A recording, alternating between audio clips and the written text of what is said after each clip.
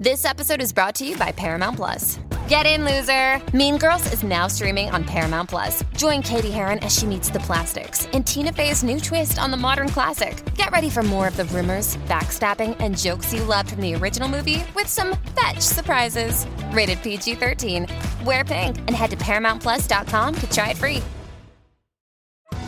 Survivor 46 is here, and so is On Fire, the only official Survivor podcast, and we have a twist this season. The winner of Survivor 45, Dee Valladares, will be joining us every week.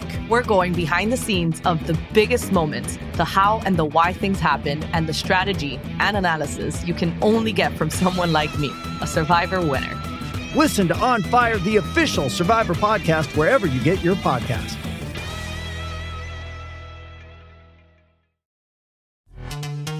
This episode is brought to you by Pepsi Wild Cherry. Pepsi Wild Cherry is bursting with delicious cherry flavor and a sweet, crisp taste that gives you more to go wild for.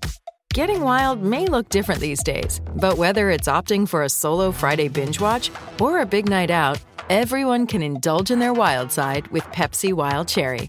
Also available in Zero Sugar. So grab a Pepsi Wild Cherry and get wild.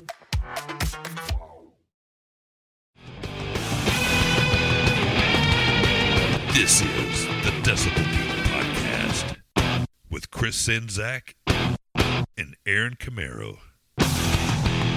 All right, here we are back once again. Everybody loves it when we do the best and the worst, but what happens when we do the best and the worst of one of the most legendary metal bands of all time?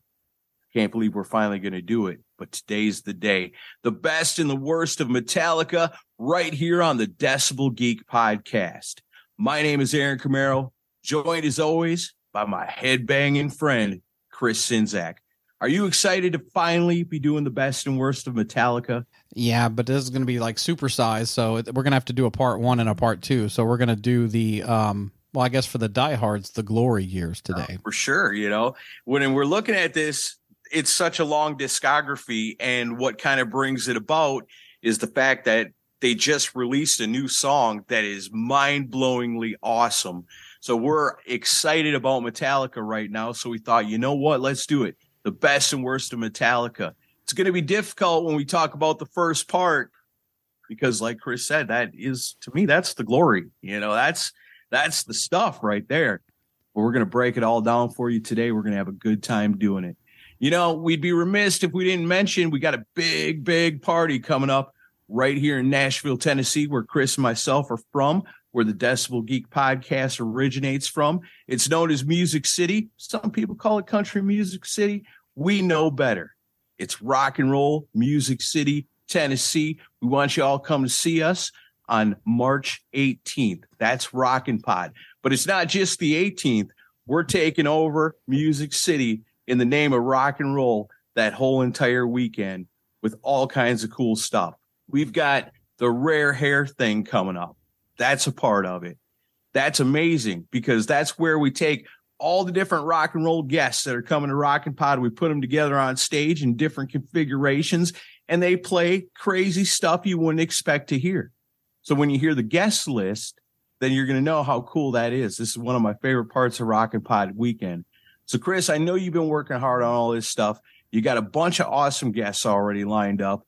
What else can we expect from Rockin' Pod coming up? Well, I mean, we're going to, as you mentioned, the Rare Hair thing will be officially announced probably in the next week. I'm finalizing a few details on that, but I'll tell the Decibel Geek audience always gets this information early. So that'll be at a place called East Side Bowl in East Nashville.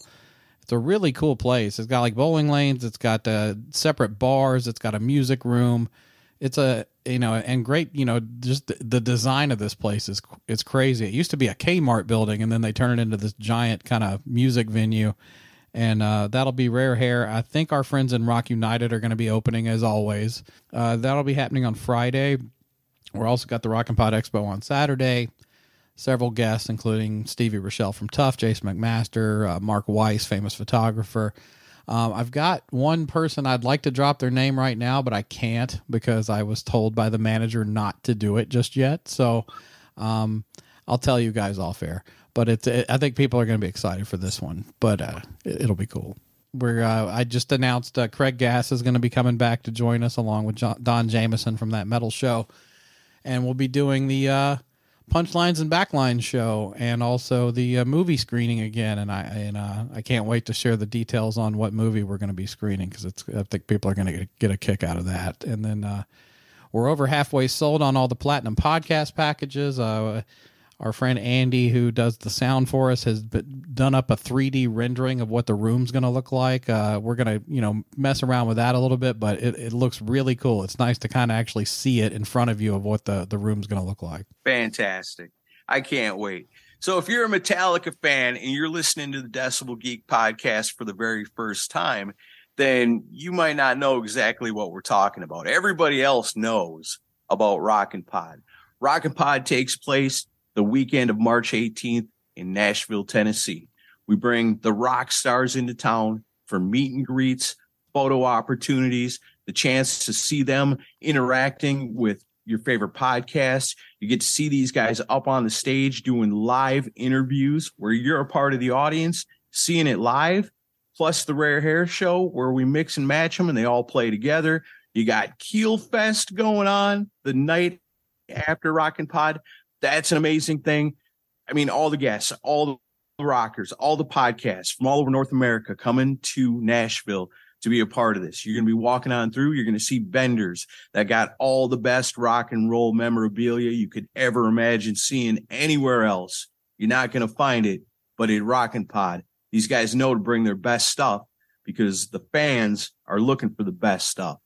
Also, you're going to keep walking around. You're going to see some guys over here, some cool-ass rock stars. You're going to go talk to them for a minute, get your picture taken with them, get your stuff autographed by them. Fantastic.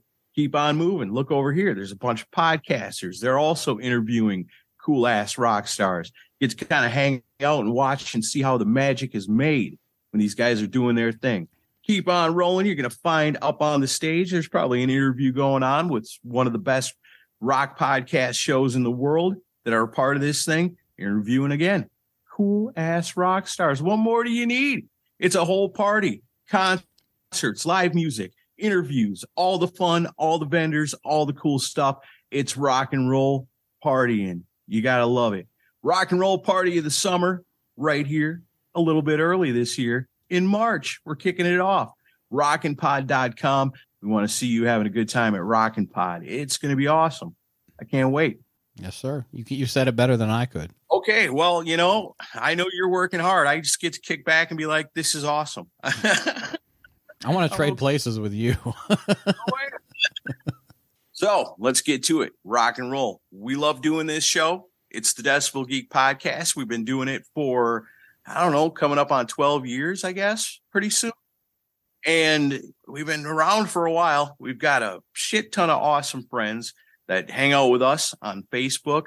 They make comments in the Decibel Geek community on there. They like us. We love them.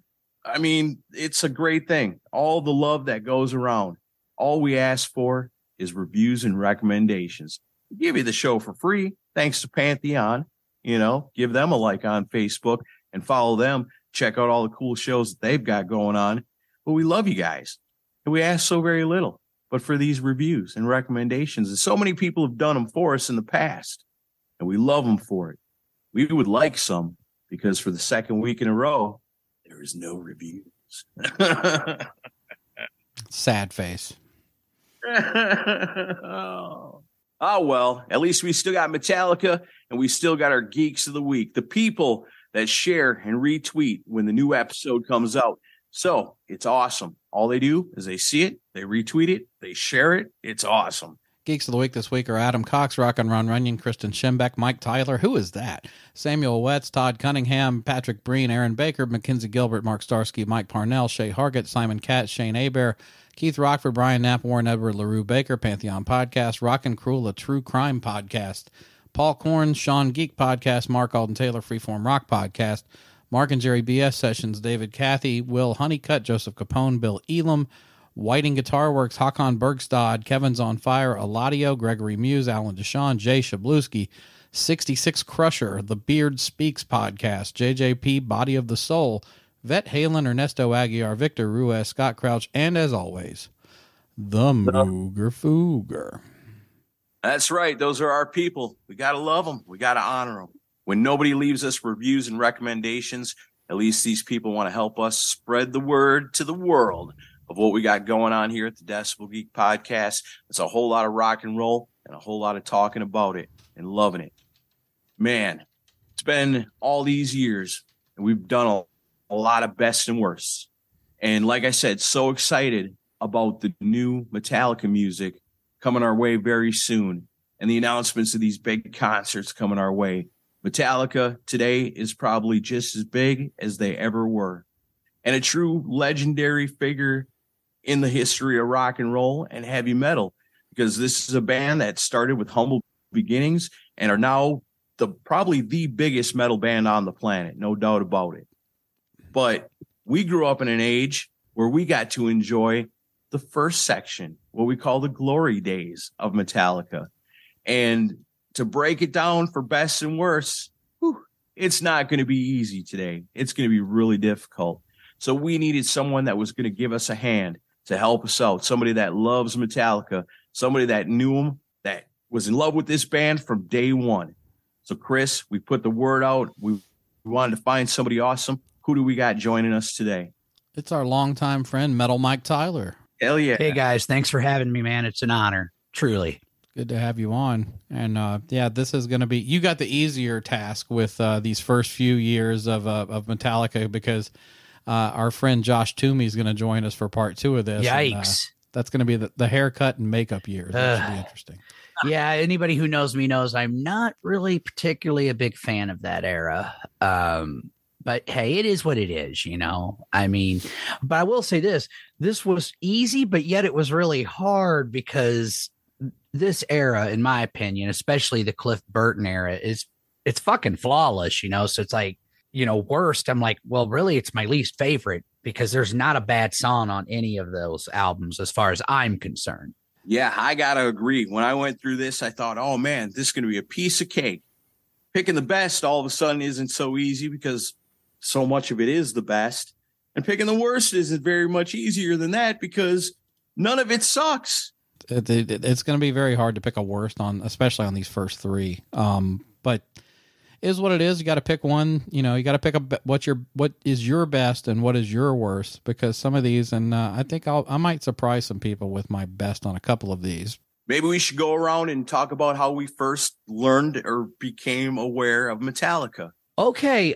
For me, you know, I had been a hard rock and heavy metal fan at a very, very young age. I was lucky. I had an older brother, and then I had a neighbor across the street who was even older than that, and an older cousin. So I got into, you know, and much like you guys, my gateway band for me was Kiss. Okay. So by this point, Metallica rolls around, I'm already into it. And the first time I wish I could say, yes, I knew the brilliance of Metallica right when I heard Kill 'Em All. No, it kind of shocked the fuck out of me, man. Like when the first time I heard it, I'll never forget my big brother, David Tyler, aka Scapegoat to anybody who listens to the Metal Mike show, my radio show on that metalstation.com.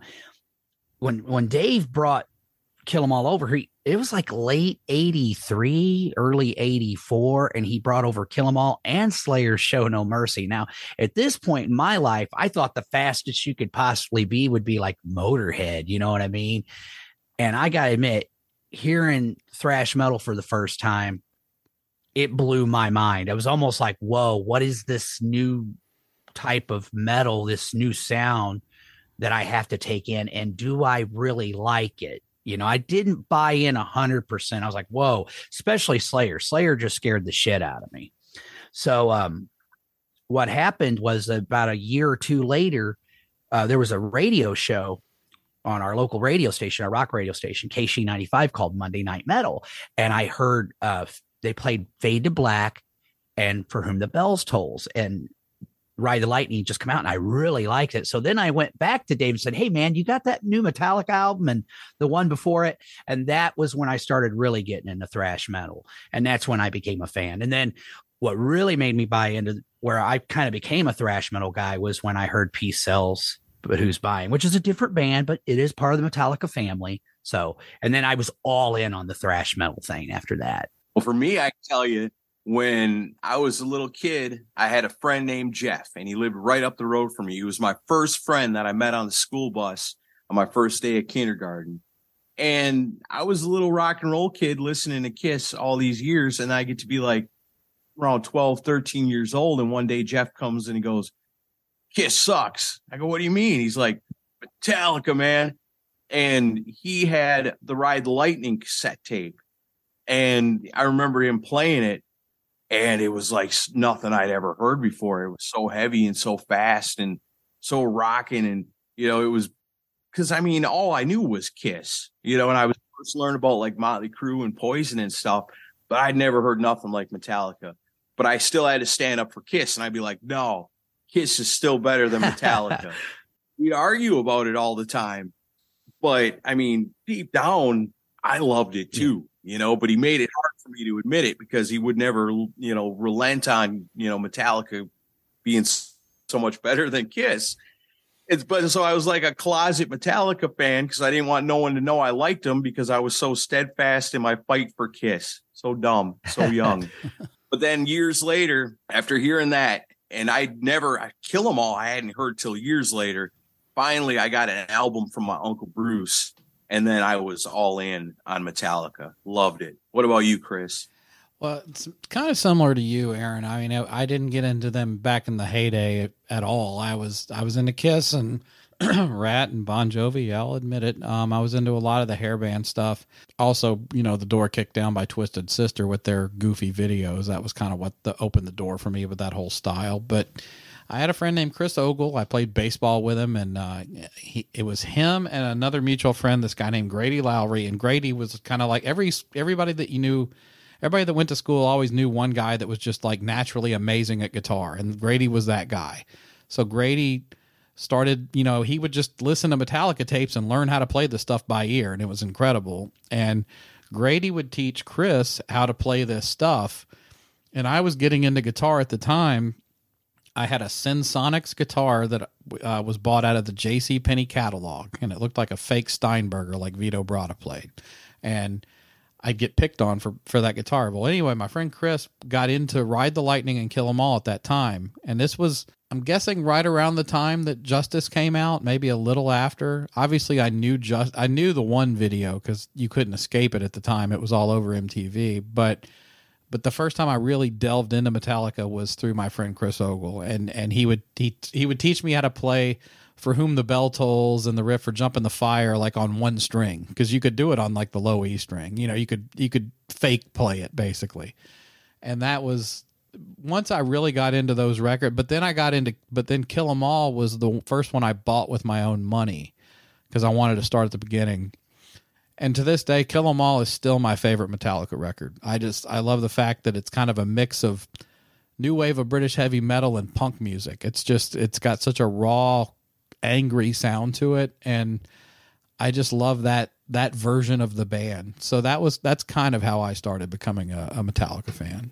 Yeah, it makes me feel kind of bad that we're doing this and we're starting out right off the bat. We've got a long ways to go, but it almost is kind of a bummer to have Kill 'Em All out of the way right of the way, because it's also my favorite. If I had to choose one Metallica album and I have to throw the rest away to never listen to again, I'd have to pick Kill 'Em All. Me too. What do you think, Mike? Well, I absolutely adore Kill 'Em All. It was a game-changing album, much like you could say the first Black Sabbath album was, or the first Van Halen. I remember that when my brother, you know, I was a Kiss freak, just a kid, you know. Ace Frehley was my hero. And my big brother's like, dude, this guy's better than Ace Frehley. And I was like, And then he popped on Eruption. And I was like, oh, again, kind of like similar to Metallica. What is this new sound I have to take in? So it's not my personal favorite Metallica, but this is my opinion, especially with the Cliff Burton era. Anybody that comes to me and goes, well, Ride's my favorite, or Masters, or whatever it is, you can't go wrong. You cannot go wrong. I can't debate with anybody and go, oh, well, I don't agree with that. You know what I mean? Like, I mean, these first three records are just, they're absolute metal masterpieces. So it's like, I love, and I love Kill 'Em All a lot for a lot of the same reasons Chris stated, you know, the rawness of it, this whole like punk with the new wave of British heavy metal, and just, you know, it's just It's a beautiful record, man. Yeah, same here with me. It was years later when I finally heard it, because I think Metallica really started coming on my radar. One, my friend Jeff with the cassette tape, and then two, starting to see dudes, older guys running around in And Justice for All t-shirts, and the one video. And before that, I had the one album, Master of Puppets, but that was years after it came out. So then it was like all that happening, and then I get to check out Kill 'Em All. And when I was kind of on the fence with Metallica, but that's what really truly put me over, because this album is so good. And to pick a best and the worst off here, I mean, first off, there is no worst on this album. And as far as best, I mean, throw a dart at it, man. I'm saying, brother, this was hard. I'm like, and I've listened to a lot of your best and worst episodes in the past, and I've always enjoyed them, by the way. But I'm going, oh my God, this is going to be hard. It was really hard for me to pick a best and a worst, or there, like you said, there's no worst. It's just your least favorite, really, if we're going to be blunt about it. And that's not even easy to pick. I mean, I don't have. No. I'm saying, brother, I hear you. I feel your pain. Aaron, why don't you go first with your best and worst? Oh, shit. I was going to make you go first. You want me to go first? I'll go first. Yeah, go ahead. All right. Well, my best was Clear Cut, because it's my favorite Metallica song of everything they've ever released. So my best is absolutely 100% the Four Horsemen. That song just takes you on such a ride. And yeah, I know Mustaine released his version with mechanics, but I'm sorry, the Metallica version just buries it. It's just so much better. And I love the fact that it goes into the Sweet Home Alabama inspired part before the guitar solo. And I do love Mustaine's story where he just started playing that, and he was just goofing around thinking, well, this sounds like Lynyrd Skynyrd, and they're like, oh, we're gonna keep that, that's perfect. But no, I just love all the different changes that song goes through, and then the solo has such an amazing crescendo to it. Four Horsemen is my favorite song in their entire catalog, so that was an easy pick for me.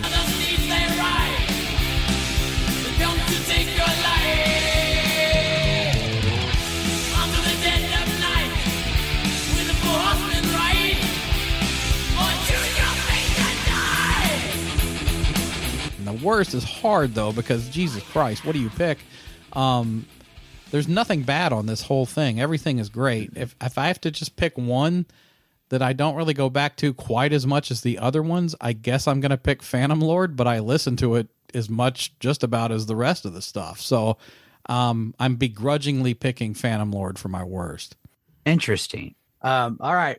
My favorite, Phantom Lord.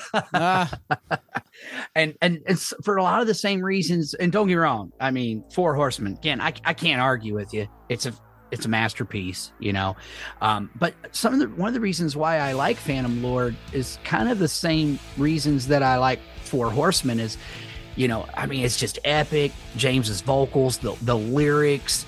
I love the guitar solo, and then you go into the interlude, and then another guitar solo, and then James just bow to the Phantom Lord. It's just fucking awesome, man. It rules as far as I'm concerned. So that is my favorite.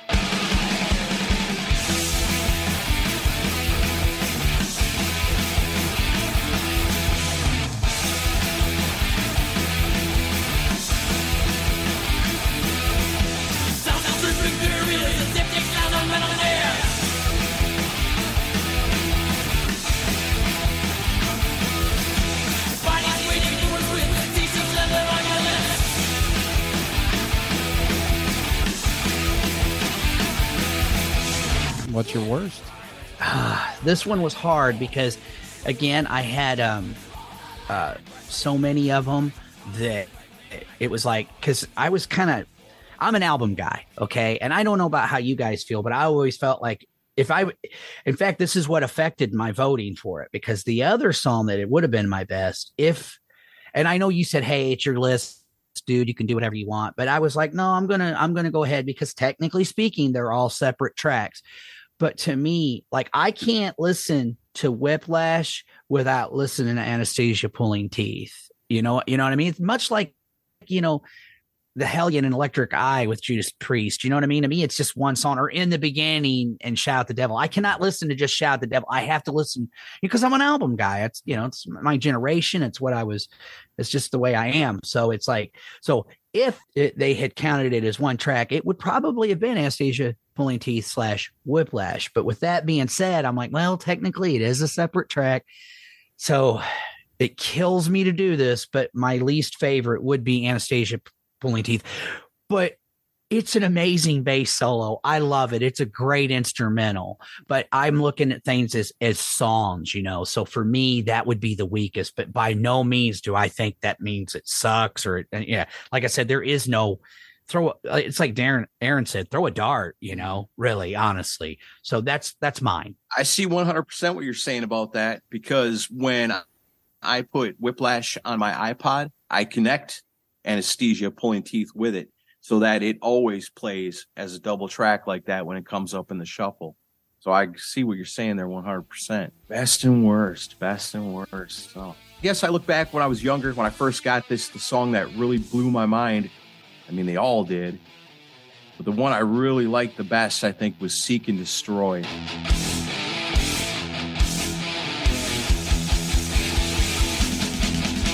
All right.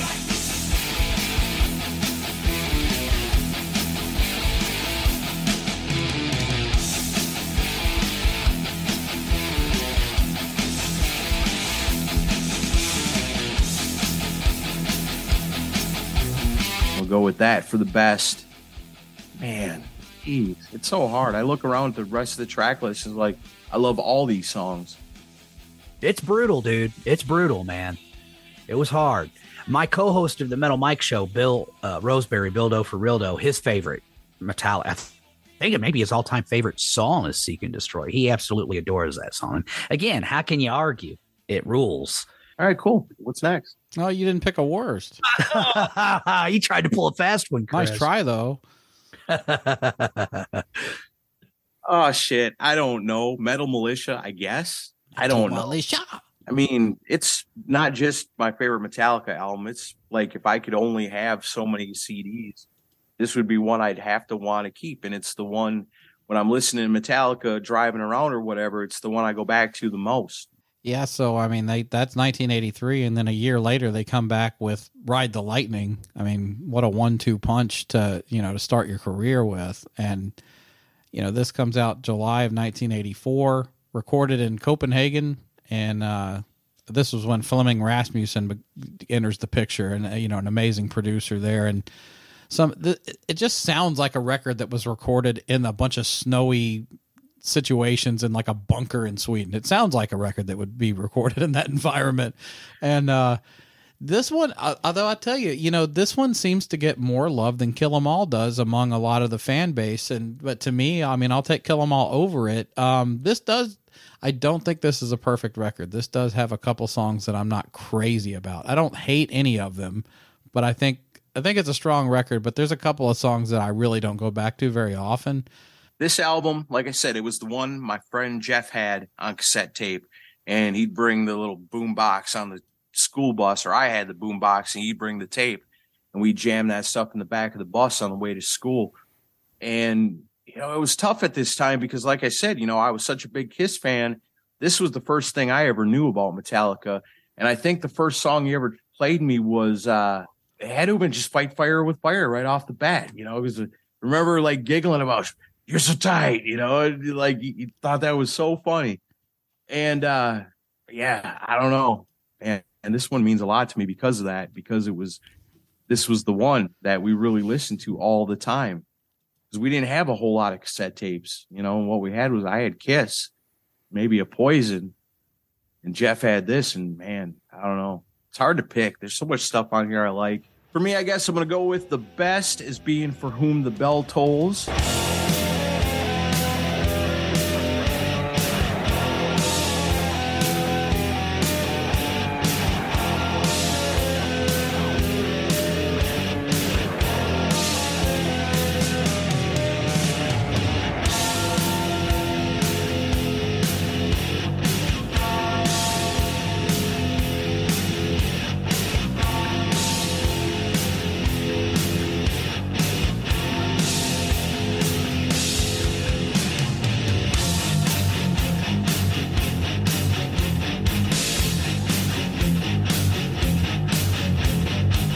worst, because I love all the rest of it, I'm going to cheat and call it the instrumental, the Call of Cthulhu, even though it's badass in its own way. There's nothing on here I don't like. When I put this on the iPod, the whole thing is on there. Nothing left off. That's how I call it. All right, man. For me, the best, the opening track, Fight Fire with Fire, is just face melting, man. I love the beautiful acoustical interlude, makes you think. And I love, one of the things I always loved about Metallica, and it's something you had mentioned earlier, Chris, was a lot of the different changes. Like sometimes there would be riffs within riffs and songs within songs almost. And, bands like that, like my favorite all-time band is Black Sabbath, and they were kind of notorious for that. Not with every song. I mean, obviously you had some that were straight ahead, like Paranoid, but most of their stuff, they would have like just one riff after another. And Metallica did the same thing and did it just seamlessly. But with this, it's just face melting thrash, man. And I'm a sucker for face melting thrash. It just literally smacks you right in your fucking ear hole. You know what I mean?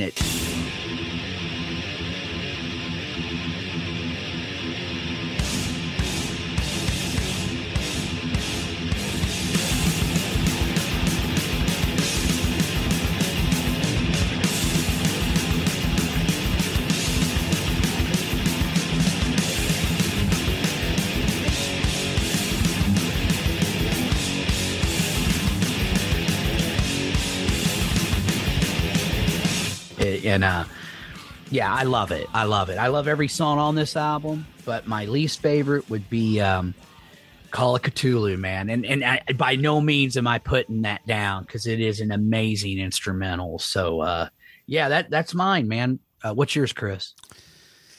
So I went back and forth on this one a lot. This album is kind of a head scratcher for me as far as picking a best and worst on here, because it's...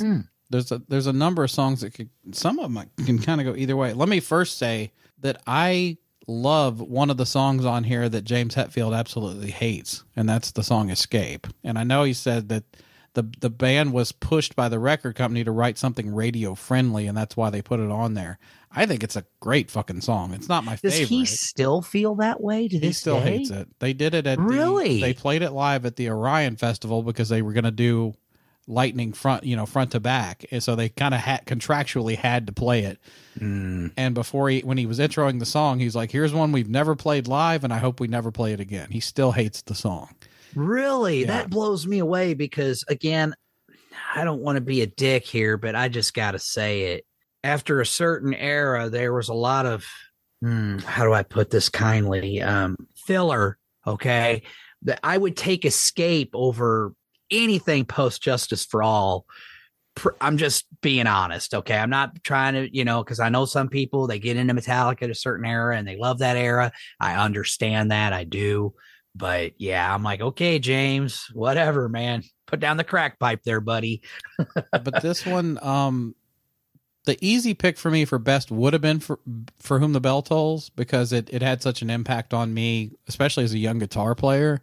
Mm-hmm. But I am, frankly, kind of burnt on that song. Although you're going to find out I'm going to pick some other favorites down the road here that I should be burnt on, but I'm not. But that one, I don't need to hear that one ever again. It was a neck and neck race for me between Trapped Under Ice and the title track. I'm going to go with the title track because it's one that I go back to all the time. And Fade to Black is a masterpiece also, but I don't know if I need to hear it again. But I'm going to go with the title track, Ride the Lightning. I think there's just something that brings me back to that song pretty regularly.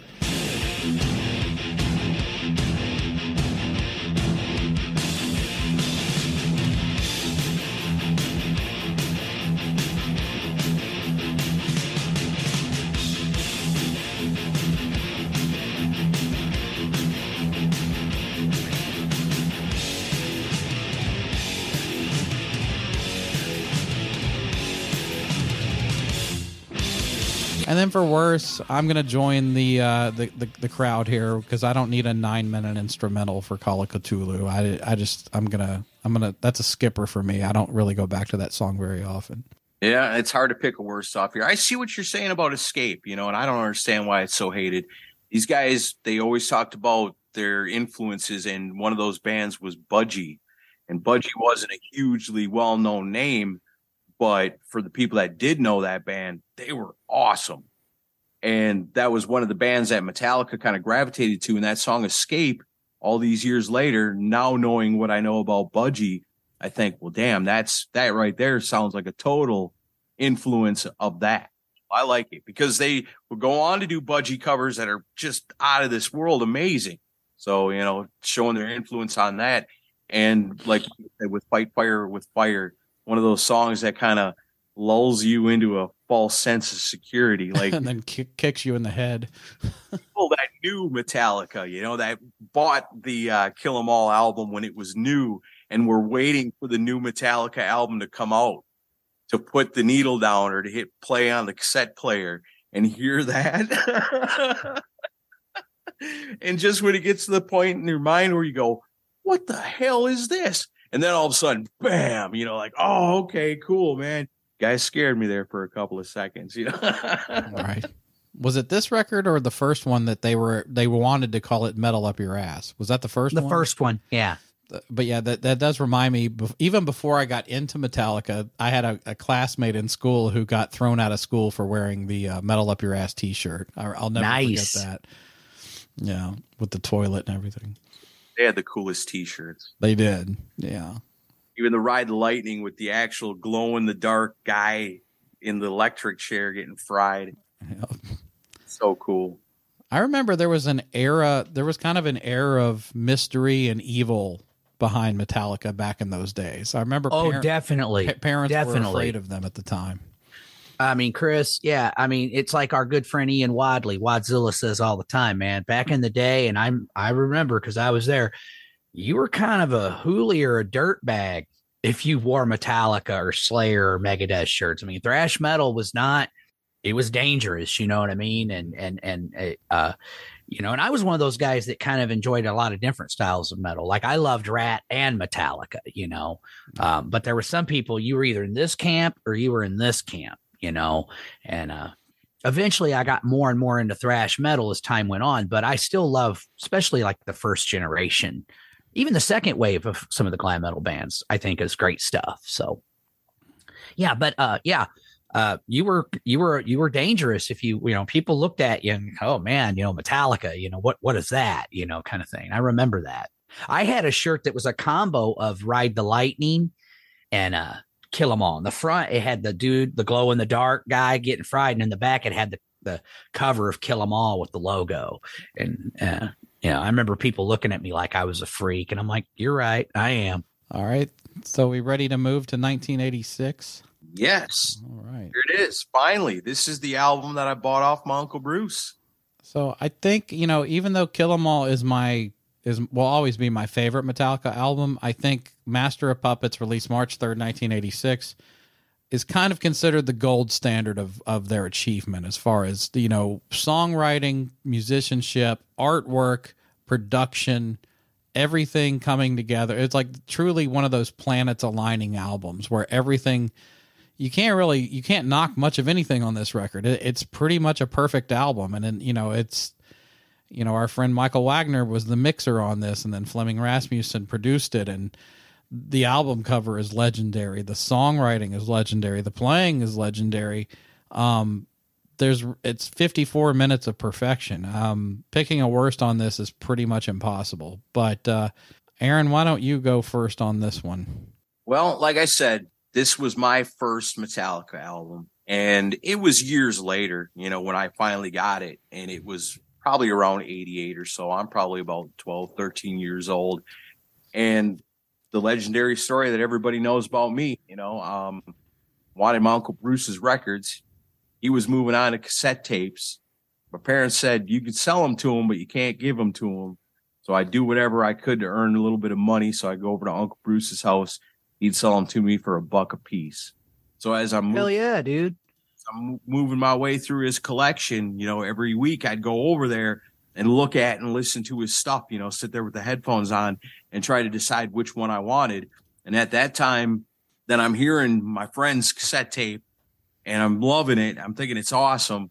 And then I see this in his collection. I got this and I got Rust in Peace on the very same day. Oh, nice. It's a good day. He had them both on LP.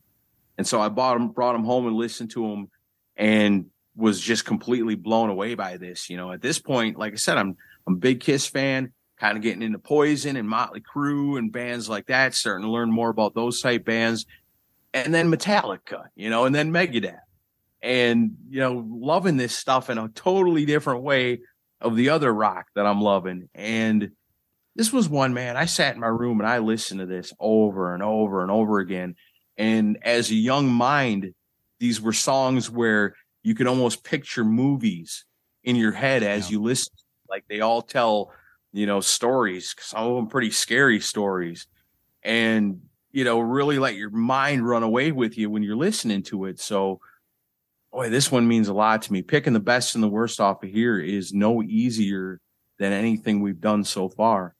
I guess I'm just going to go with the one that really grabbed me when I was younger, because I love the whole thing. There's nothing on here that I'd want to live without.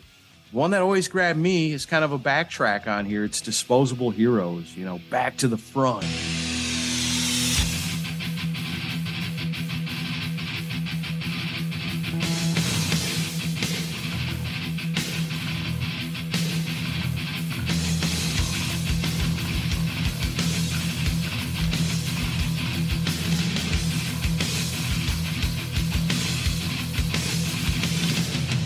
Such a scary ass song to try to imagine.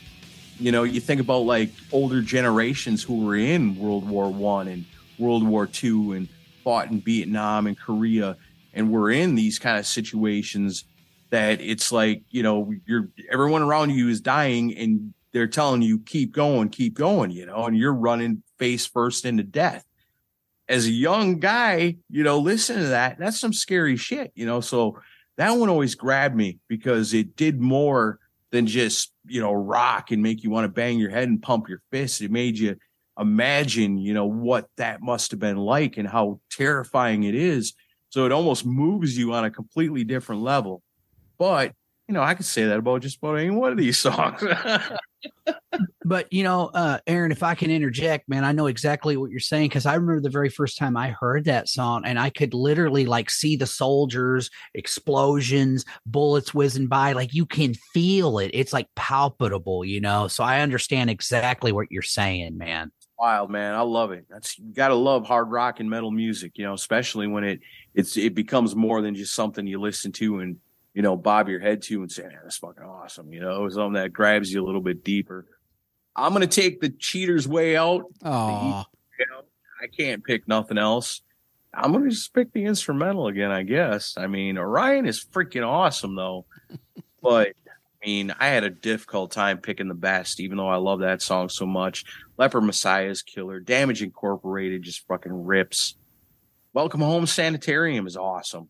That's another one that you can picture shit in your mind when you listen to all of it. The title track, the intro to the album, just mind freaking melting stuff. I love it all. But yeah, there you go. That's my best and worst. Good luck. Well, I'll go next. Yeah, very hard to pick a best on this one. I like that you mentioned Disposable Heroes, and when I was playing in a band with my friend Wes, one thing that we kind of noticed, this was back in the 90s, we would play this, we would play certain albums to just sort of get inspired to write songs. And we were playing Master of Puppets one day and Disposable Heroes came on, and there's this whole, when they go into the main riff, there's like a halftime drum part going on behind the riff. And I looked at my friend Wes and I was like, this is 1986. But if they had kept that part going, that's almost like the beginning of nu metal. I hate to say it, but it's one of those things where it's like a grooving drum part with a really heavy chugging riff. And I was like, they were fucking ahead of their time with that song. It doesn't stick with that pattern, but when we were playing it, we're like, holy shit, that sounds like the beginning of nu metal or groove metal, like Pantera would end up taking on. But I love that song. It's not my best.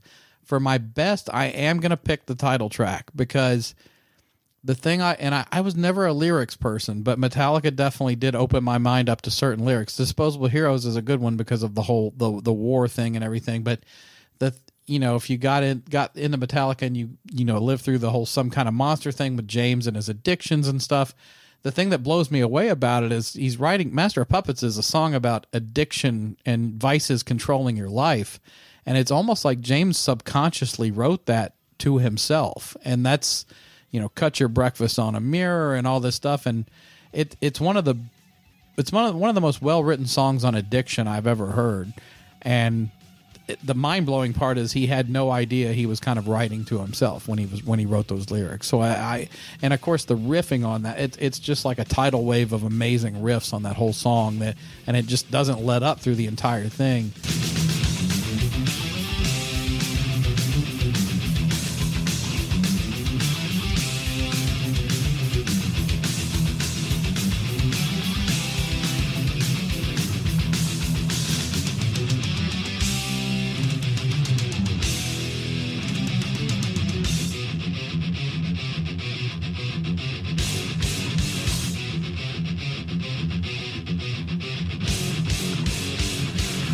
So I'm going to go with the title track for my favorite. I almost picked Battery because it's just such an amazing way to open the record. But I'll have to pick that. As far as worst, the only reason I'm picking this is because it is a tad bit plotting, but I never skip it when it comes on. But I'll pick The Thing That Should Not Be for my worst, just because if I have to pick a worst, I'll pick that. Orion I love as an instrumental, as a guitar player. I love that song. You know, think about that with nu metal. What do you think those guys were listening to? What was inspiring them? Yeah. Master of Puppets. It's like the groundwork for that style. You know, another thing too is, you know, when you really sit down and listen to these albums, especially these first three, and people love to give Lars Ulrich a lot of shit, and people don't seem to give Kirk Hammett a lot of love. Even you yourself a couple of weeks ago said you didn't consider him up in the top echelon of rock guitarists. But I think going back and listening to these first three albums, man, really reinforces just how damn good Lars Ulrich was, and, you know, how good Kirk Hammett was, and how much, you know, I don't think these guys get the respect they deserve as musicians. Well, this was pre-wah pedal, so I'll give Kirk some credit on that. Yeah, maybe he damaged his own legacy a little bit. With the Black Album and the wah pedal. All right, for best, man, and again, I'm with you guys. It was really, really hard, but the one song on this album that just gets my heart pumping, and what makes Masters to me a perfect album is from beginning to end, it leaves you wanting more. You start off with Battery, an amazing opening track, but what do you close with? A double smack to your ear, both ear holes. Damage Inc., man. Damage Incorporated. It's my all-time favorite Metallica song. I flippin' love it, man. Anytime I listen to it, man, I just feel like breaking shit. You know what I mean? I absolutely love it.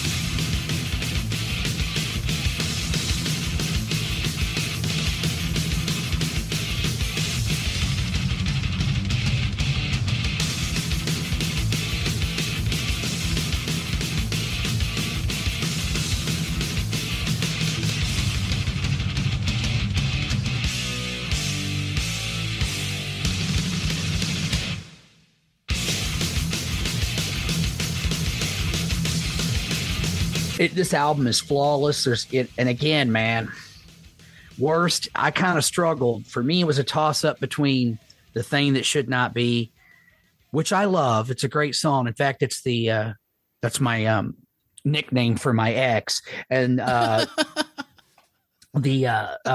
other one would be Orion, which I love Orion. I mean, I absolutely adore that. It's probably one of maybe the greatest thrash instrumental written ever.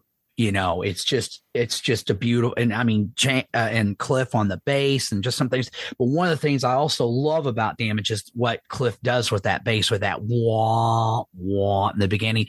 I just absolutely love that. And people have to understand something from me, man. I'm not a musician. I have no musical talent whatsoever. I'm just a humble fan, man. So I can only go by what pleases my ear. That's probably why I revere musicians as much as I do, because I'm like, man, I wish I could do that. You know what I mean? So, yeah, absolutely. Damage Inc., man. And my all-time favorite Metallica album. Yeah, it's hard to top it, man. You know, this really kind of brings me back on memory roll a little bit, because when I was younger and I worked on a radio station, when I worked on radio at Z104 out of Central Wisconsin, every Monday night before Rockline, they'd give me an hour to play just Metallica, and it was Mandatory Metallica. Right. Yeah, because I know they did it everywhere because it wasn't like an original idea to Central Wisconsin. But it was really the most freedom that I had to play whatever the hell I wanted because the stack of the CDs that were out at that time, and I could just go back and play whatever. So I take requests or, just I'd put up a good lineup, and it's like I could pick some of these deeper tracks. And I remember playing Damage Inc. on the radio and things like that. And it was such a cool thing. And I even went one time to the boss and I said, hey, been doing this Mandatory Metallica thing for a long time and it's awesome. I really love playing Metallica. And I go, but can we do it with other bands? Maybe do like an hour of us, just maybe a different band every so often. And he was like, well, like what? And I was like, well, I don't know, like Motley Crue or, whatever. And he's like, well, how would that work? And I was like, I just play, for an hour of songs by a different band. He's like, well, that wouldn't be Mandatory Metallica. And that was all I got. But it could be Crucial Crew. Oh, it was only Metallica. That was the only way it could be. It was his way of saying it's Metallica or nothing. And I was like, no, cool, no problem. I'll keep playing Metallica. That really does tell you, though, that the effect that Metallica had on like the zeitgeist of society, for the fact that radio stations of all people would allow, a full hour of their music, including deep cuts. That's how much impact that band had. And it just goes to show you also how far they had come, because I'm telling you, when Kill 'Em All came out, no radio was playing that, not around where I was living. I'm telling you right now, man, nobody was listening. I mean, other than KC95's Monday Night Metal, they would play Metallica, the early stuff. But that was it. And it was only on Monday Night Metal. You didn't hear frickin' Seek and Destroy during the regular radio hours. It just didn't happen, man. Even at the time of Master of Puppets, I mean, they've got a pretty big underground following at this point. And there's some records at this point. But there's still, at this time, talking about, 86, 87, Metallica's really still too heavy for just regular rock radio. But those days are changing. They're coming up. They're going to get some hits eventually. I got a feeling. You guys remember this? I don't know if you guys remember this or if this is something my friend made up, because like I said, I was talking about my good friend Jeff, who was like the biggest Metallica fan I ever knew. And he would tell me back in the day that, Metallica is never going to make a music video, because making music video is what sellout bands do. I remember that. Do you remember that? That's so I always wondered about that, if that was something that sucker just made up. Well, I remember because, and we'll get to Justice in a minute. We're going to talk Garage Days, but I remember MTV premiering the one video. I had just come home from school, and I think it was Kevin.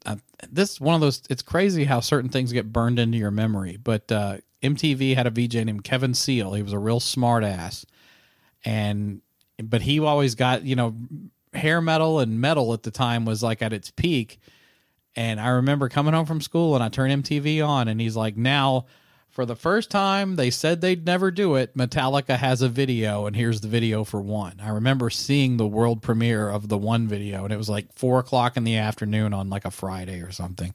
And, but yeah, MTV even made light of the fact that they said they'd never do a video. Pretty wild. I think he then told me that, that was Cliff. Cliff wouldn't have wanted that. It's possible. Well, I do know they did that footage when they did the Day of the Green that MTV professionally shot, and they were going to show it, and then Metallica and their managers nixed that, which was kind of weird. It's like, well, you had them film it, why, but I guess they had their reasons, I got to be honest with you, as a Metallica fan, though, I would have loved to have seen videos for their classic albums. It didn't really bother me when they finally did make a video.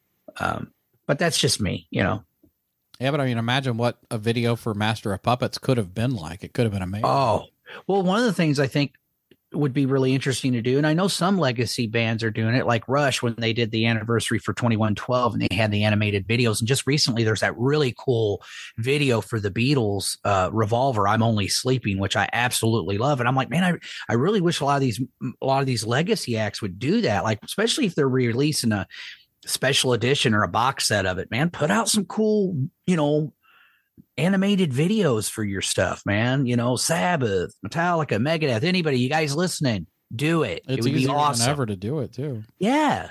Yeah, I seen the one with Ozzy and Lemmy, and it was amazing. I loved it, dude. I would love to see something like that for the song Master of Puppets. Dude, Disposable Heroes, man.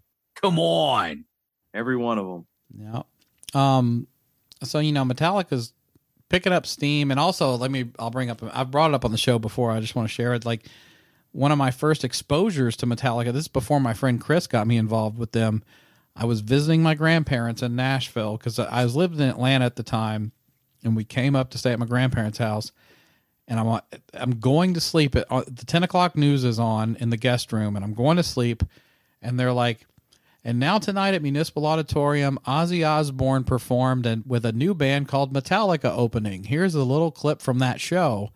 And I remember seeing the video, and it's got the crosses coming out of the stage, and Cliff Burton is headbanging with his bell bottoms on. I still remember seeing that. That was my first exposure to Metallica. I remember that to this day. That's awesome. My big brother, my older brother, he saw that tour. And he said the one thing he remembered, he was already getting into Metallica, was like when Cliff would bang his head, he said his hair would be like woof, woof, like a wave, and it was so trippy, man. But yeah, he said they were amazing. So he got to see Cliff, man. So as we know, Cliff tragically dies in the bus, and while they're on tour in Europe, and then they get Jason Newsted in the band, and then the story goes that they were trying to throw an album together quickly. And I think they got like Blackened was the main original song that came out of, writing with him. But then they decided, you know what, let's just go back to Lars's Garage, knock out some cover songs that we love, and that'll help kind of shake the rust off and get Jason integrated to the band. So then you get the $5.98 EP Garage Days revisited in August of 1987.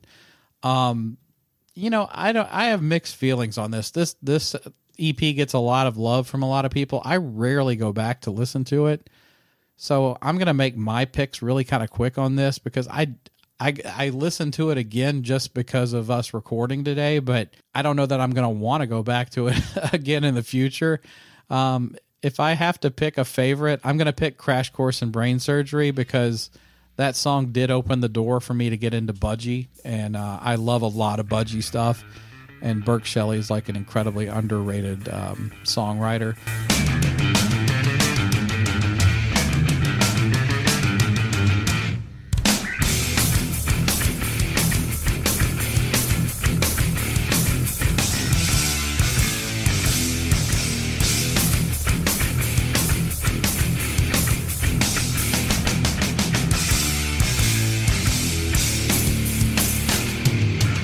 I do like Last Caress. I don't care much for the Green Hell portion of the song. And I do like the Holocaust cover. But I'll go with Crash Course to be my favorite. And my least favorite, I'm going to go with Helpless because they had a lot of success with Am I Evil and other stuff from Diamond Head. But this is the one Diamond Head cover of theirs that I just don't like. I never go back and listen to this, and I probably won't again, to be honest. I love it, man. I like all these covers on here. I guess, yeah, I'm going to agree with you 100%. Best song on here, Crash Course in Brain Surgery.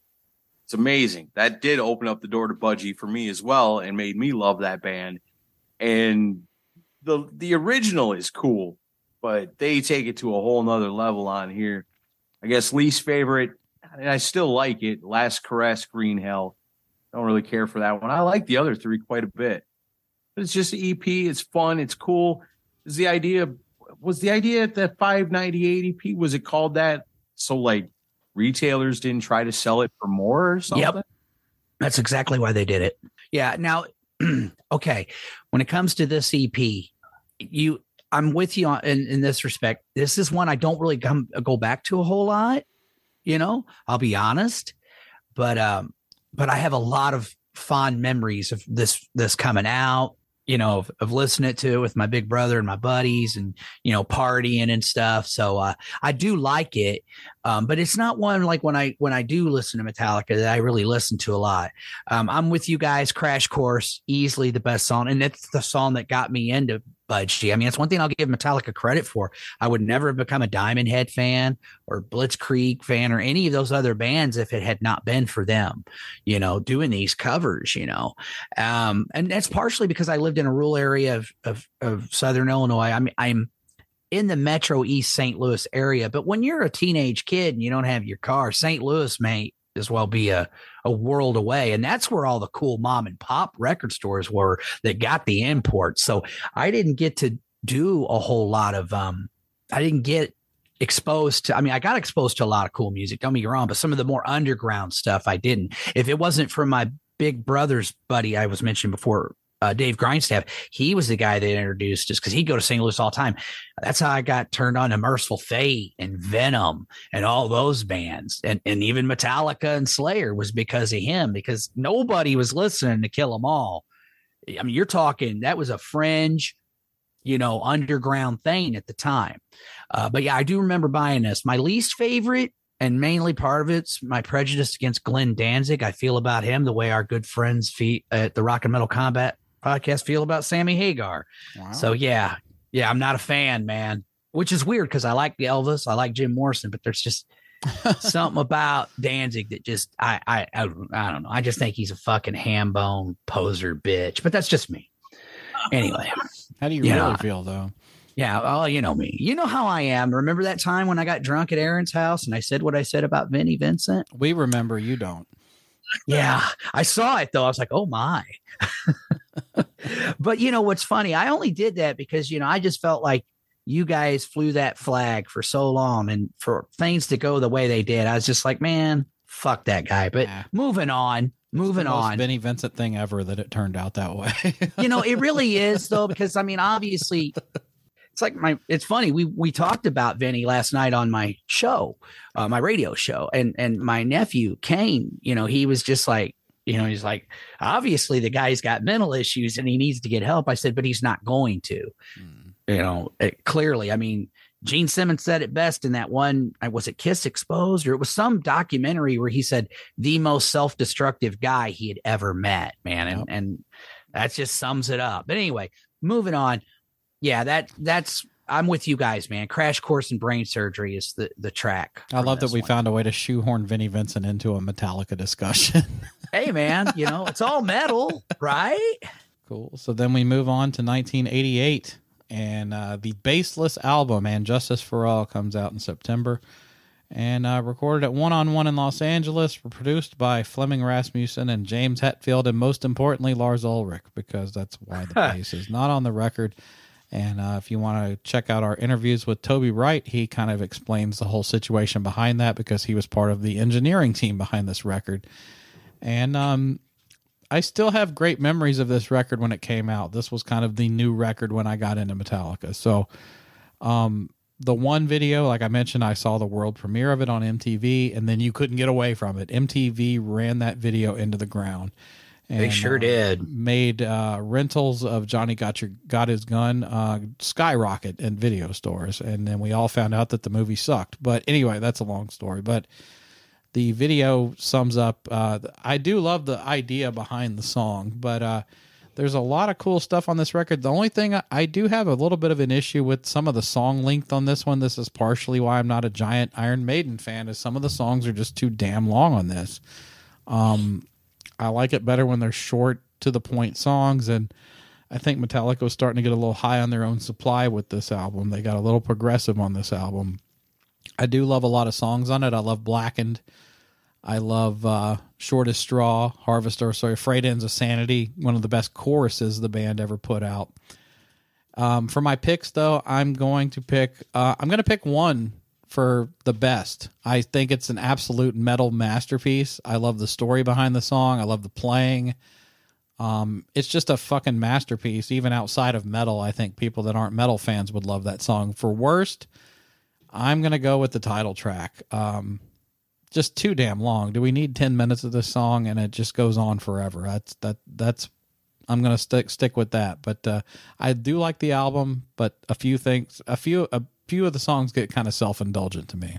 Yeah, this is kind of a tough one to pick. Like you said, this was the one that, I'm seeing the older dudes with the And Justice for All t-shirts and seeing it on the shelves for the first time. And, it's a cool-ass album cover. They're tearing apart the Statue of Justice and pretty outstanding stuff on here.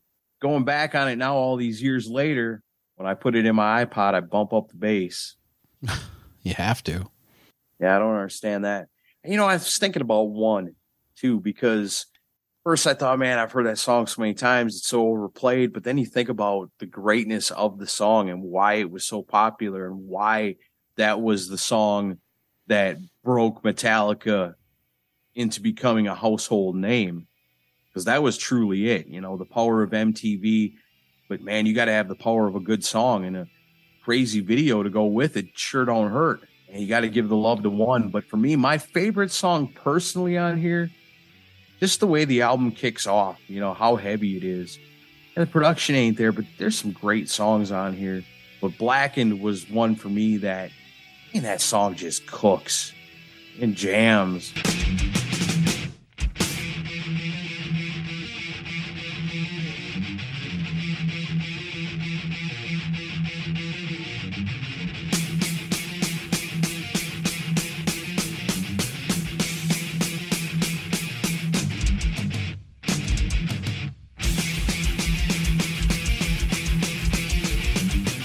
That's one, when you put it in, you got to crank it up, because it's got to be played loud. I love a song like that. Heavy as hell, cooking, catchy at the same time. Blackened, one of my all-time favorite Metallica songs. For the worst one on here, I see what you're saying about some of these songs being pretty damn long. This is kind of proggy by Metallica standards. One that never really grabbed me that much is probably To Live Is to Die. I really like everything else. That one never really did it for me. When this goes on the iPod, that's the only one that gets left off. All right, man. For me, like you guys mentioned some great ones that I really, really like a lot. I am with you. I think it's funny. At the time, I loved this record. Even though and you're right, it was, almost like progressive thrash, and I do remember going, interesting. And I do remember going, man, where's the bass in this? I don't hear it at all. Like it was so almost kind of raw sounding in a way. It was just like, whoa, man. But I dug the album, have a lot of fond memories. Remember one coming out on video, remember being really excited by it. Still think one is an absolute masterpiece of a song. With that being said, though, my personal favorite song, and always has been, the closing track, Dyer's Eve. Once again, just face-melting thrash at its finest. James is just spewing venom on shitty-ass parents and parenting, and it's just a great, great track, in my opinion. And it's like, to me, it's the Damage Inc. to this album. It left me wanting more.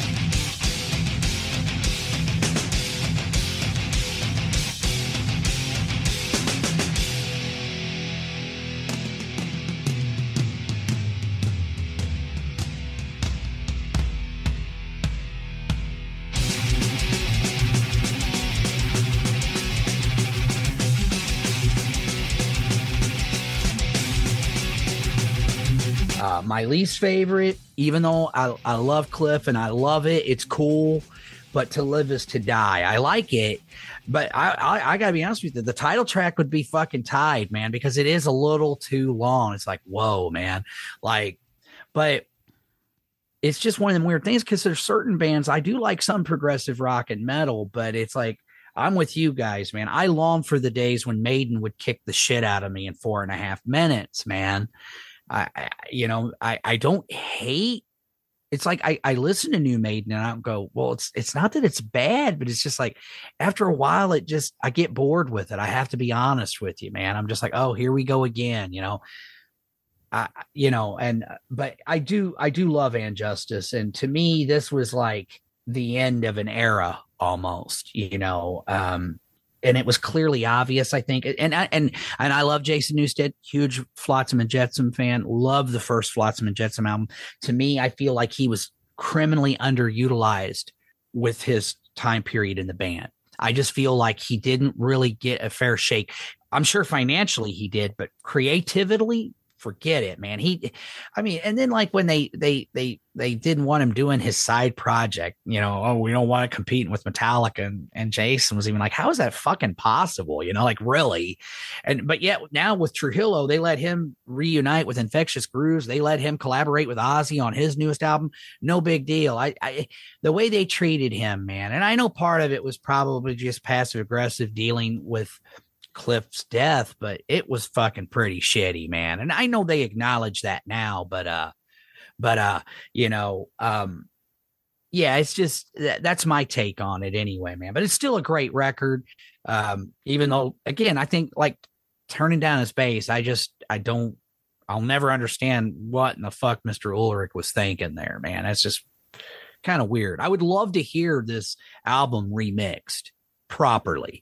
It would be great, I think. Kind of like kicking yourself in the balls. I'll never understand that either. Yeah, or cutting your nose to spite your face. It's just like, all right, man, cool. Whatever. All right, so we're gonna wrap up with the big breakthrough for the band that truly made them household names. It's just called Metallica, but we all know it. It's the Black Album. Comes out August 12th, 1991, produced by James, Lars, and Bob Rock, who gets brought into the mix for good or for bad. I'll just get my piece out of the way here real quick. Production wise, I mean, you can't bitch about this record. Everything sounds fucking massive. And as a guitar nerd, I love how big all the guitars sound on this record. And I know it's not as thrashy as their previous work, but I think it's a good marriage of them trying to add a little bit of groove to their sound but still stay heavy.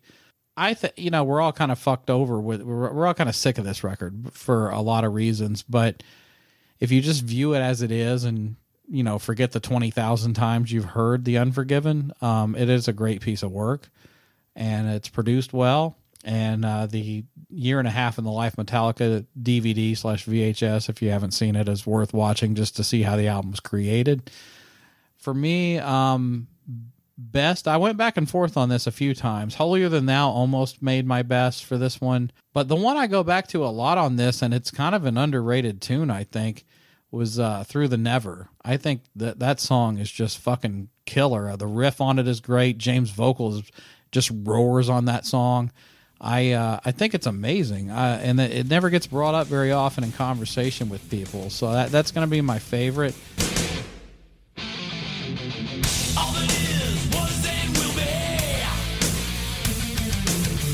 Universe, much too big to say. Time and space, never ending. Disturbing thoughts, questions pending. Limitation of human understanding. Too quick to criticize, obligation to survive. We are gonna be alive, yeah. My worst on this, and it's funny because as Aaron and Mike, you probably know, I'm the ballads guy. I love ballads. I've always been a ballads person. But even when this album was brand new, I did not like Nothing Else Matters, and I still don't like it to this day. I mean, I get that it gets a lot of praise because it's so outside the box for James, and I think the sentiment behind it is decent. But my God, even before it was overplayed, I didn't like the song, and I still don't like it. I skip it if it comes on the radio, I change the channel immediately. I just can't stand that song. So, points for trying to differ your sound, but I don't think it's a great song. Yeah, I hear what you're saying on that. To me, the thing that I think about when I think about the Black Album was the anticipation. Because like you said, And Justice for All, for our age group, was like like the first Metallica album that was coming out new in my life when I was at the point where I was starting to really be interested in music and buying music and, you know, having favorite bands and looking forward to albums coming out. So then after And Justice for All, this was the one that I could go get on the day it came out. And the anticipation for it coming out, people were excited about it coming out. I mean, that's not something you really get that much anymore to that level as this, where there's so many people looking forward to a new album by a certain metal band. I mean, it happens, but not like that. Not where it's like the whole world is holding their breath once it's announced that it's going to be happening. You know, I haven't listened to this one in a long time. It's kind of one of those ones where you think, oh, I've heard it a million times. I don't need to hear no more of that, you know, because let's think about how many times the listener can do this too. How many times do you think you've listened to this album over the years? Oh my God. I couldn't imagine. How many parties have you been at over the years where this was playing? Some of the most kick-ass parties, yes. Many of them, you know, so you think, whatever, you know, the Black Album, it was cool, I guess. A lot of people say, oh man, that's it. That was the end of Metallica right there. But to me, I go back and I listen to this and I think, you know what? I haven't listened to this in a long time. And there's some stuff on here that I really like a lot. And maybe it's a little nostalgic because my age at the time when it came out, how I was right in my rock and roll prime teenage years. But there's stuff on here I really like. Struggle Within is killer. My Friend Misery, I like a lot. The God That Failed His School, Wolf of Man. It's all good. I mean, then, like you said, Through the Never is an amazing song. I think what hurts this album is the memories of the Unforgiven and Nothing Else Matters. So, you know, I don't know, tie between those two for the worst, maybe. Because I don't like either one of them songs. I remember at the time, even I was thinking, you know, and I wasn't like the biggest Metallica fan, but I liked them. And I remember hearing the Unforgiven and going, ugh, you know, what is this? That's seems phony, you know? Yeah. Kind of thing where my friend Jeff would be giving me hell about how Kiss sucks. I could go back and be like, yeah, well, I mean, the Unforgiven isn't really, you know, heavy metal either, you know? Enter Sandman, I mean, heard it a million times. Probably turn on the TV or walk into a store or something or turn on the radio. You're going to hear it within the next hour or so somewhere. It is an epic song that people love. It's killer. I mean, I loved it at the time. Yeah, I mean, even now, it's like, even like Welcome to the Jungle. You've heard it a million times, but when you really take that out of the equation and look at it, pretty killer song. But always my favorite on here has been Don't Tread on Me.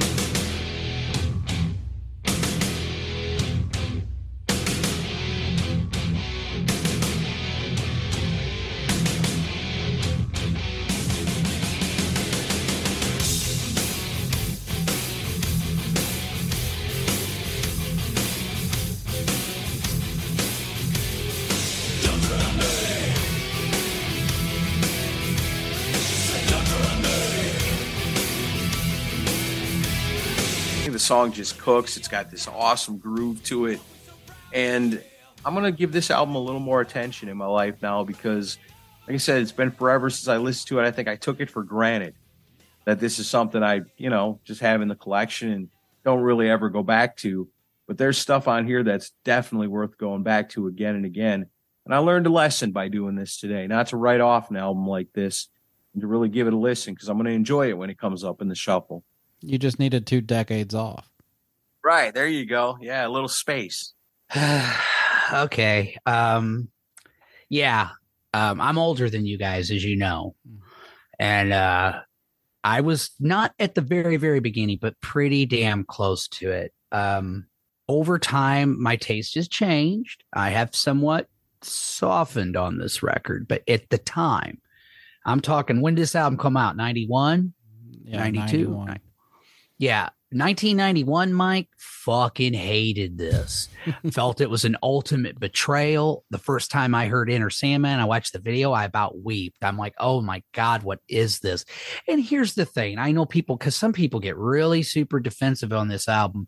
And it's really weird, you know, in the Facebook groups or whatever, they'll say thoughts on this record. And then when you tell them what you think, they get, not everybody, but some people get, you know how it is. Every band or artist has their certain segment of fans called tards, and they are tards.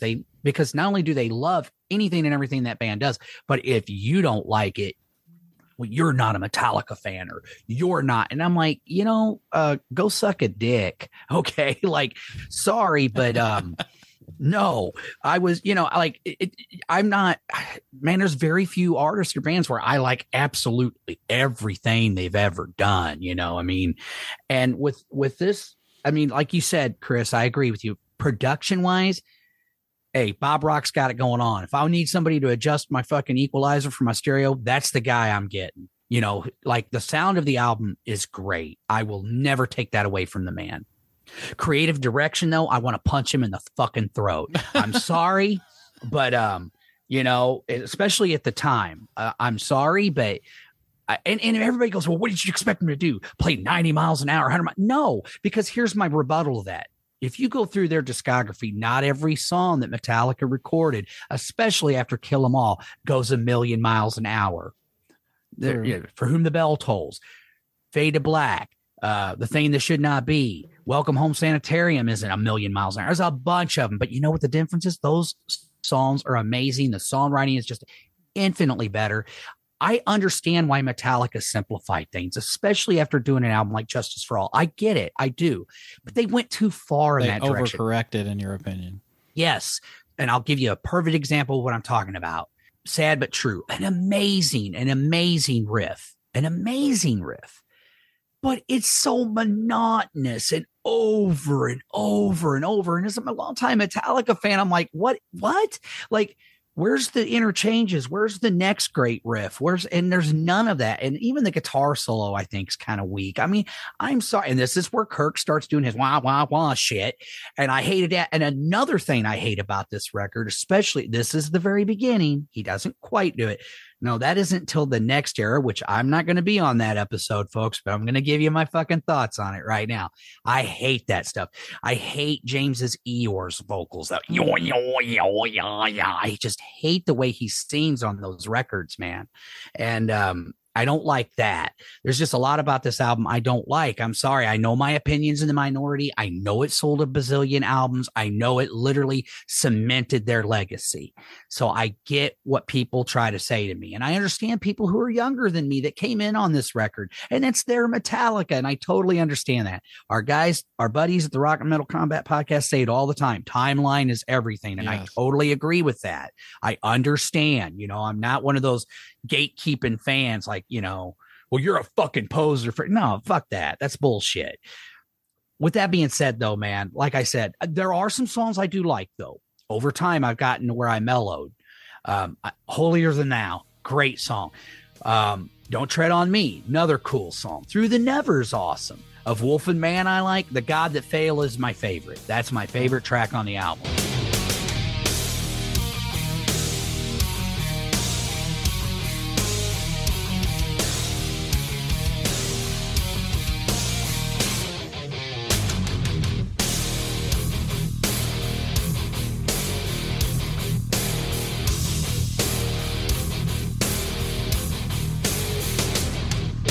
That's my best. A song that at the time, and you folks, you probably can go back and listen to the Rock and Metal Combat Podcast episode that I guested on where we reviewed this album. I was very critical of this song at the time. I thought it was filter. It didn't do anything for me, or filler, I should say. Since then, I've come to appreciate it a lot more, and that's My Friend of Misery. I just love that opening bass line that Jason does. The Struggle Within don't really do a whole lot for me. So for my favorite, The God That Failed. The worst, pretty much all the shitty fucking singles they put out. Sorry, folks. That's just how I feel about it, man. But if I had to say absolute worst, it'd probably be a tie between Enter Sandman and Nothing Else Matters, including Their Integrity. I'm done. Mic drop. And I love Metallica, folks, so please don't get all mad at me. Or it's just my opinion, man, and it shouldn't really affect your love for this record if you do love it. But I speak from my heart. I always have, man. And I'm not going to like something just because it's Metallica, even though they are one of my all-time favorite bands. There's not a band out there that you love every single song there. No. There's a few where I feel like, oh, okay, like Overkill. I don't feel Overkill's ever put out a bad record. They haven't. But do I like some more than others? Yes. Right. But Overkill's one of those bands. Death Angel's another one for me. Bands like that, Clutch, Crowbar. Those ABBA. are the bands where I'm like, I actually do like ABBA, believe it or not.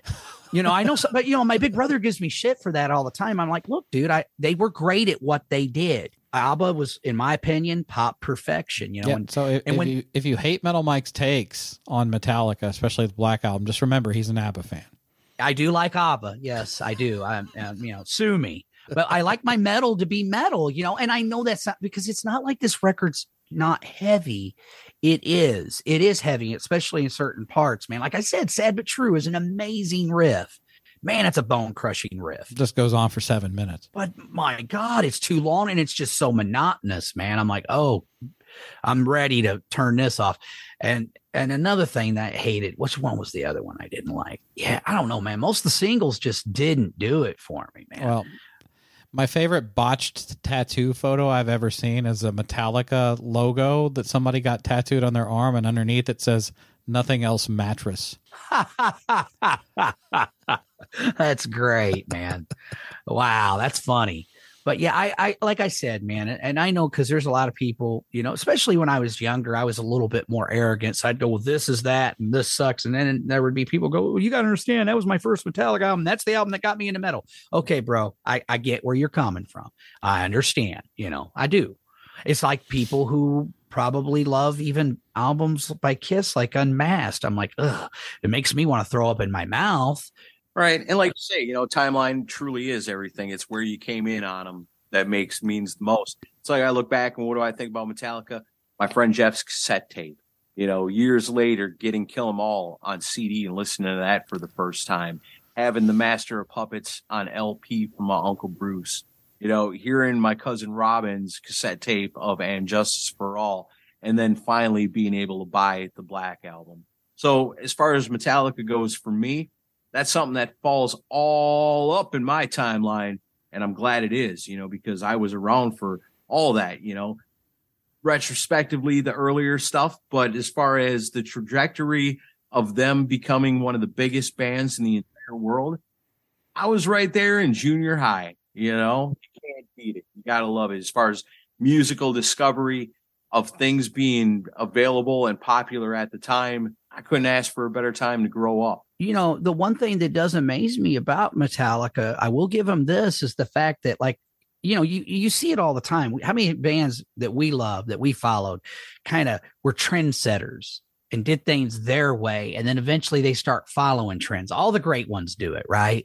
Metallica did it, but not only were able to pull it off, but kind of commercially thrive. It just would blow my mind. It was like, no matter what they put out, people just ate it up like it was like going out of style, And again, I'm talking about I'm going to just say it, the Bob Rock era. I hate it. Okay. I fucking hate it. I mean, I think he's the worst thing creatively, the worst thing that happened to Metallica. Because this was the beginning of the end. After this, it was all downhill, man. They were following trends. I mean, they were even on the cover of Kerrang or Metal Hammer or whatever. Don't call us a metal fan. Hey, James Lars, the word metal's in your very name. It just pissed me off at the time. It really made me angry.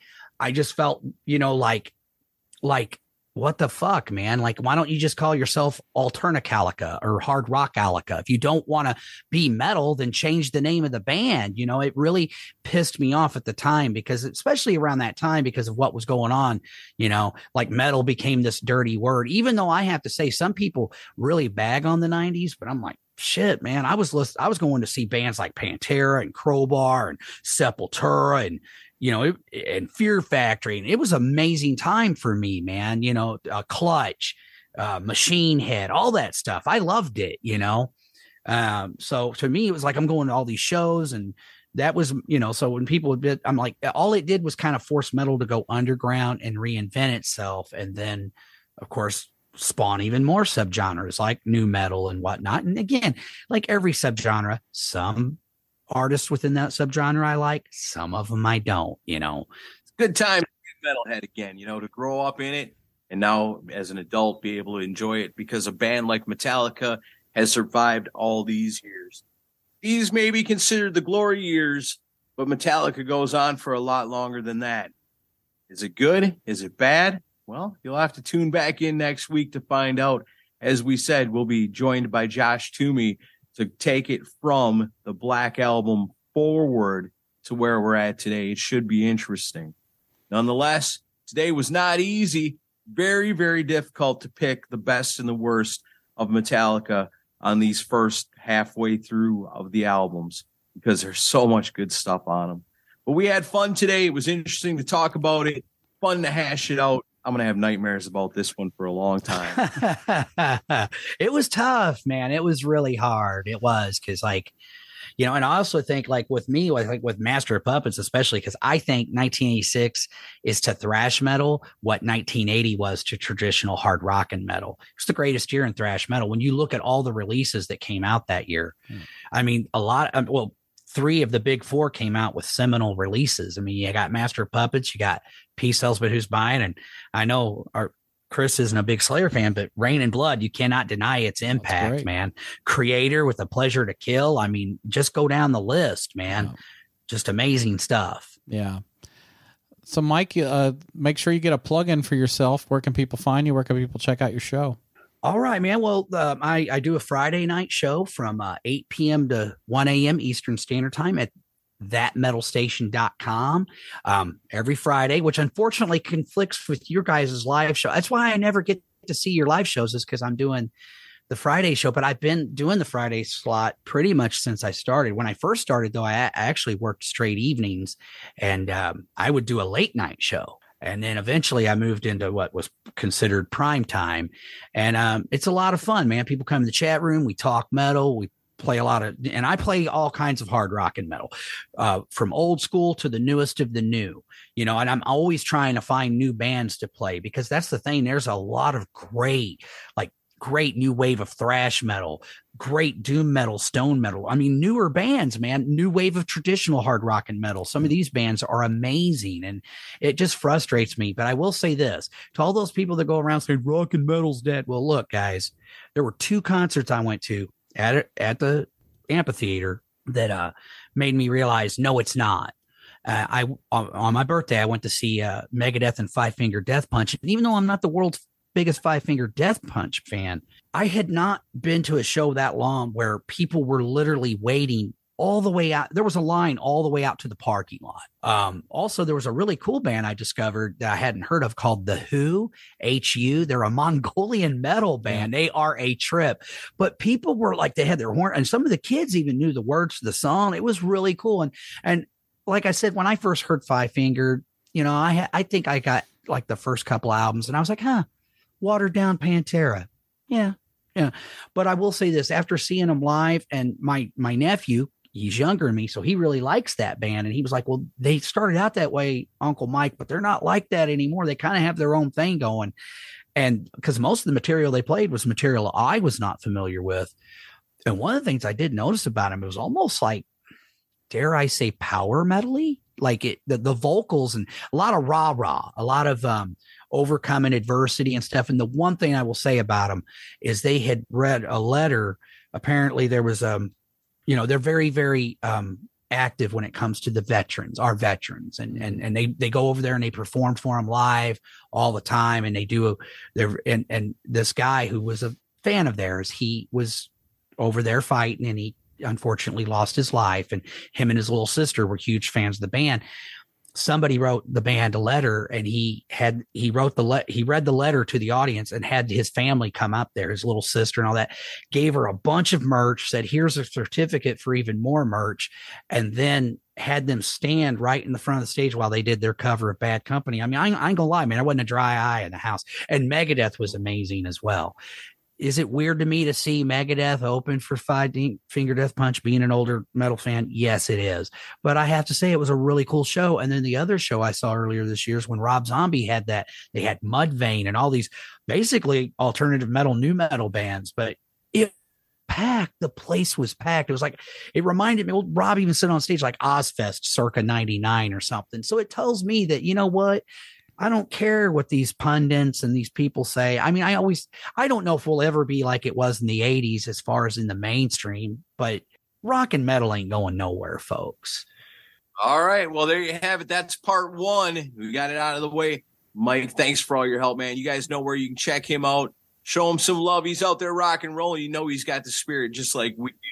There is one other thing. I'm sorry to interrupt, Aaron. I apologize, but there is one other thing I wanted to point out when you said where you could find me. You can also find me on the Plug Podcast, Music and More, with my fellow DJ and good friend Nate Atchison, AK Big Bushy.